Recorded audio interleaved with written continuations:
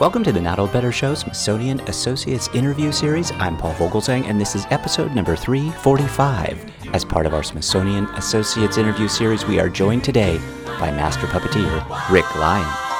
The sun is shining, it's a lovely day, a perfect morning for a kid to play. In July 2003, a very different sort of musical opened on Broadway. It wasn't based on a blockbuster film or play or best-selling book. It wasn't compiled from popular songs, and it didn't take place somewhere far away or long ago.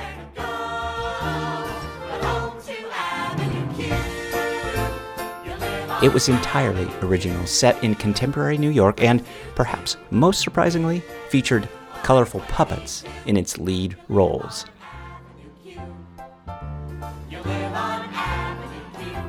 The show was Avenue Q, with music and lyrics by Robert Lopez and Jeff Marks, and a book by Jeff Whitty. Avenue Q opened to rave reviews, and it went on to receive 3 Tony Awards, including Best Musical.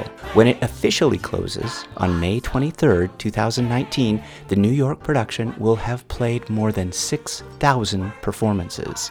Before the curtain falls, we will hear from Rick Lyon, who conceived, designed, and built all the puppets for Avenue Q. Rick Lyon is with us today in a rare interview opportunity for the Not Old Better Show audience. You can see Rick Lyon and fellow cast member Jennifer Barnhart as they celebrate Avenue Q April 27, 2019. But we have Rick Lyon today, so please join me in welcoming to the Not Old Better Show via internet phone, master puppeteer from Avenue Q, Rick Lyon. Well, Rick Lyon, welcome to the show. Thank you. I'm so pleased to be here with you and having our first conversation together. Yeah, well, I have to tell you, I'm excited to talk to you about Avenue Q. I think this is just a wonderful show. There's a part of me that is going to miss it. We'll talk a little bit about that, but briefly describe your upcoming Smithsonian Associates presentation. Okay. Well, it's a program that we're doing Saturday evening, which the general public is invited to, but it's primarily a Smithsonian Associates event. For members. We're going to be talking a little bit about the history of the show, but our main focus is going to be talking about how Avenue Q deserves a place in the history of American theater. You know, what is unique, what was innovative about the show, what was groundbreaking about the show, not just from a content point of view, but also from the way it used puppets on Broadway in a way that no one has ever seen before. Mm-hmm. So let's talk about that for just a second. What made Avenue Q so different from other Broadway musicals? But what do you think made Avenue Q so appealing? There's a vast number of reasons that Avenue Q was sort of different, and I use that in quotes. But one of the things is that it is set in the current. It's set in the now. Most Broadway musicals are like, long ago and far away, or some mythic place or something like that. Avenue Q takes place in contemporary New York City, so that made it unusual. It's not like Oklahoma, it's not Camelot. It's not something, that's out of touch with reality that we're living now. And that's the other thing that makes it that made it innovative, made it different, is that it concerned contemporary issues. We always felt that one of the strengths of the show was that we're not sort of dealing with just one person's little story. We're dealing with bigger issues. We're dealing with life issues, and I think that's one of the things that sort of surprised us about Avenue Q. We thought we were creating a show for 20-somethings because that was our point of view. Bobby and Jeff were the creators of Avenue Q, were 20-somethings. And it's largely based on their personal experiences. And we thought that was the demographic of the show. But once we got it up and running, what surprised us was that the broad appeal of the show, kids who were still in college and looking forward to what was coming up, people who had just finished college and were identifying with all the problems that the main character Princeton has in the show, and people who had graduated a long time ago from college. Because one of the truths about Avenue Q, one of the central themes, is that everybody's always kind of looking for their way in the world. Nobody's ever really settled into anything. Everybody's always struggling with where they fit into the universe. And so that that is one of the things that makes the show successful. Of course, I know we touched it on briefly, and we'll talk about it more. But of course, puppets being the main characters was a significant innovation. There have been puppets in shows before, and of course, everybody always goes, "Yeah, but Lion King on Broadway had puppets." Yeah, but none of the puppets in Lion King are the main characters. If you think about it, most of the puppets in Lion King are sort of scenic effects. Some of the supporting characters are puppets, but all of the main characters are people in masks and, headgear and stuff. So Avenue Q was the very first musical to have puppets as the lead characters in the show. And of course, one of the other things that made Avenue Q different was that it was written by nobodies. Bobby and Jeff had no, known career before Avenue Q came along.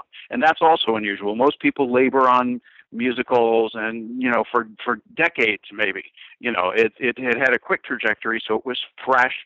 It was a fresh point of view. It happened here and now. So I think those are just some of the things that made Avenue Q so successful. And you refer to music and lyrics by Robert Lopez and Jeff Marks. Another name, of course, Jennifer Barnhart Yes. will join you at Smithsonian. My partner in crime. Yes, definitely your partner in crime. So Jennifer Barnhart will be joining you at the Smithsonian. How difficult is it to man the puppets that require both of you?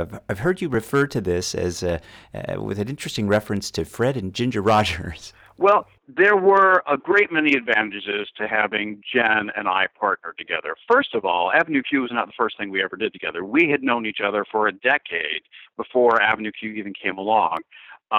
In fact, it was me saying to the producers, we should have Jen on board, that helped make that happen. Because I'd known her. All of the main puppeteers, all of the original cast members, Stephanie DeBruzzo and John Tartaglia, who were both Tony Award nominated for their roles in the show, and me and Jen were all career puppeteers. I'd known them all for years before Avenue Q. It's not like we were all just thrown together for the show. We'd known each other. And I brought Johnny and Stephanie to the project when it was in development. Johnny was the first one. So we all knew each other. And I think that's actually one of the other things that made the show successful to begin with, is that we didn't have to sort of build an ensemble. We already, we came to the show knowing each other. And so our ability to work together was palatable right from the beginning. But in terms of Jen and me, working for a live show, working a puppet that has to be performed in tandem by two people like Jen and I do is actually really tricky. And there's sort of no better comparison than saying it's like having a dance partner. It really is that complicated. You have to know what each other is going to do all the time, and you can't surprise each other. We sort of fell on this shorthand of how describing ourselves on Avenue Q as being like, well, we're the Fred and Ginger of Avenue Q. But it's sort of true. Even though I was the lead performer on those characters, there was nothing that I could have done without Jen being there, in the right hand of the characters. And like I said, you really one of the differences between a tandem performance like that, and obviously somebody like who is performed by a single performer like Kate Monster is just Stephanie, or Rod is just Johnny. They can basically change their performance up, in the heat of the moment as they see fit in a live performance. Well, in a tandem performance, you can't do that. You can't throw each other. You have to have pretty much every moment planned. Of course, there's always, every performance is different, and there will be, emotional moments that land differently and stuff. But basically, the physicality of it, you kind of got to do the same thing every night, just like a dance recital, or a dance performance. So that was one of the things. And like I said, Jen and I had known each other for years before we even did the show. And so we already had, a relationship going into it where we knew we worked well together. We're with Rick Lyon. Rick Lyon and Jennifer Barnhart will be presenting at the Smithsonian Associates Program Saturday, April 27th at the Ripley Center. Rick, it is so great to talk to you, talking a little bit about Avenue Q, talking a lot about puppets. In addition to appearing on stage, you also design the Avenue Q puppets. So what goes into a well-designed puppet? I designed all of them. I am the puppet designer. Yeah, I created all the puppets for the show. Yeah, that was a real challenge. And if anybody had told me how hard it was going to be to wear all the hats that I wore, because I was also the lead puppet builder. I didn't just, design them and say, okay, you guys build them. I was also the lead builder for the Avenue Q puppets. So if anybody had told me how hard doing that all was and being in the show at the same time, I probably would never have done it. And there's a really good reason that you don't see designers in the shows that they design, because it's just too hard. But being young and foolish, I had no idea. Yeah, no, it was my privilege and pleasure to design and create all the puppets for Avenue Q. My relationship to Avenue Q and Jeff and Bobby actually predates my association with Avenue Q. I worked with Bobby and Jeff before Avenue Q, and that's why we knew we worked well together and were excited to do something else. We met when Bobby and Jeff were students at the BMI Musical Theater Workshop in New York, and I did some puppet stuff with them then in their nascent partnership days, and it carried over into Avenue Q. And one of the weird things about having created all those puppets for Avenue Q is that I've always made puppets for my own work. Basically, I couldn't find puppets that I wanted to work with for my own work, so I created my own. Mm-hmm. And I sort of never anticipated that I'd be making puppets that so many other people would be using. So that was an incredible part of the journey for me, to take the art form that I'd been doing for myself for so long and, handing it to other people as well. And that was one of the challenges, of course, of the show, was to make puppets in the style that I'd always made for my own live performances and stuff for repeat performances, instead of just for me, a couple of shows here and there, but to perform 8 shows a week for years on end. The challenge was, okay, how do I goof-proof these things so they're not falling apart on stage, which was no mean feat in and of itself. One of the challenges to me has to be taking a puppet and creating a believable actor from that. How do you do that? Well, I think that's one of the great mysteries of art, isn't it? How do you come up with something that people relate to? I don't know. I don't know that I even have the answer for that question. I think part of it's intuition. I just this is if I make something that I buy, and that I'm attracted to, then hopefully other people will be attracted to it too. And in terms of, I think one of the things that's key for me is there are a lot of puppets out there that look great. But the important thing is not just that they look great, they also have to work well. Mm-hmm. And that's something that I've always prided myself in, is that I make puppets that work well. And that's an aesthetic that I, learned from just years of hacking away at it myself and realizing that it doesn't matter how good it looks if you can't move it.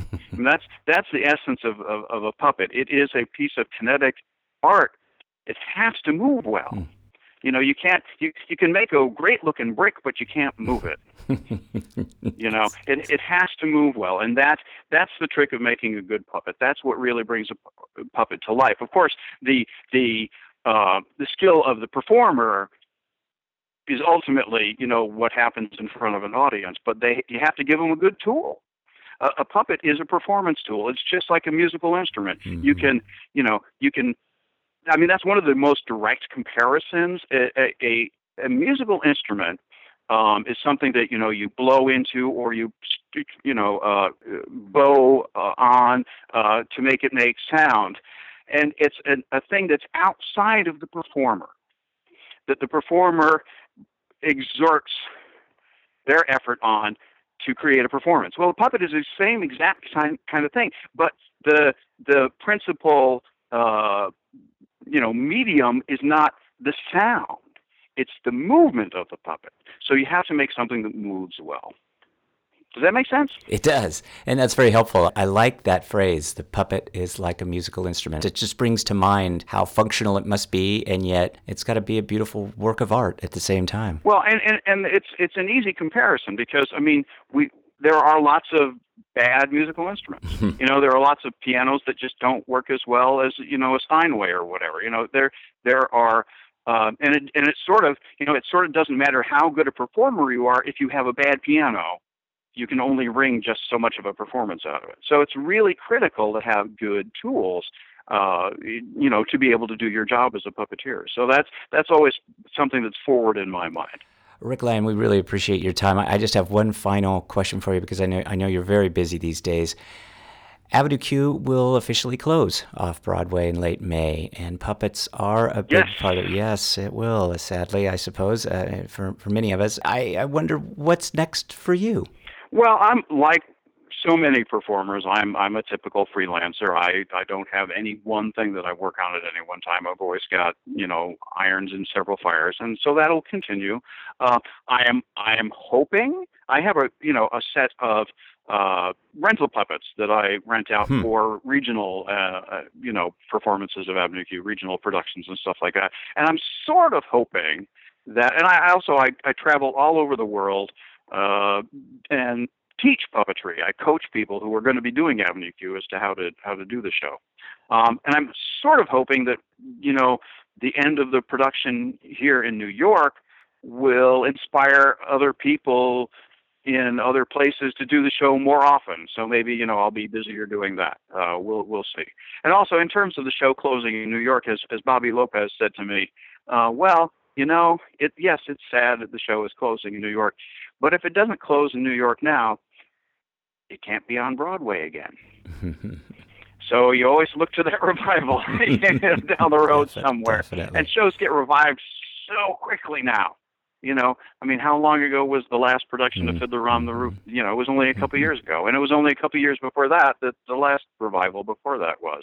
So you always keep your fingers crossed and hope that, it'll find another life down the road somewhere. We'll be rooting for a revival, most definitely. And hats off to you for all your hard work on Avenue Q. We're looking forward to seeing you this Saturday, as a matter of fact, coming up here very quickly. Yes, just to whet people's appetite, Jen and I will not just be sitting and talking about the show. We've got a little performance planned as well. So come on and see us do our thing as puppeteers. That is good to have you point that out as well. We appreciate it. And thanks so much for your time today. We look forward to seeing you coming up here on Saturday. But thanks, Rick Lyon. Appreciate your time. Thank you very much, Paul. Thanks to Rick Lyon, who will be presenting at the Smithsonian Associates Program Saturday, April 27th, 2019 at the Ripley Center in Washington, D.C. More details are available on our website. Thanks to the Smithsonian team for all they do to support the show. And thanks to you, our wonderful Not Old Better Show audience. Remember, talk about better. The Not Old Better Show. Thanks, everybody.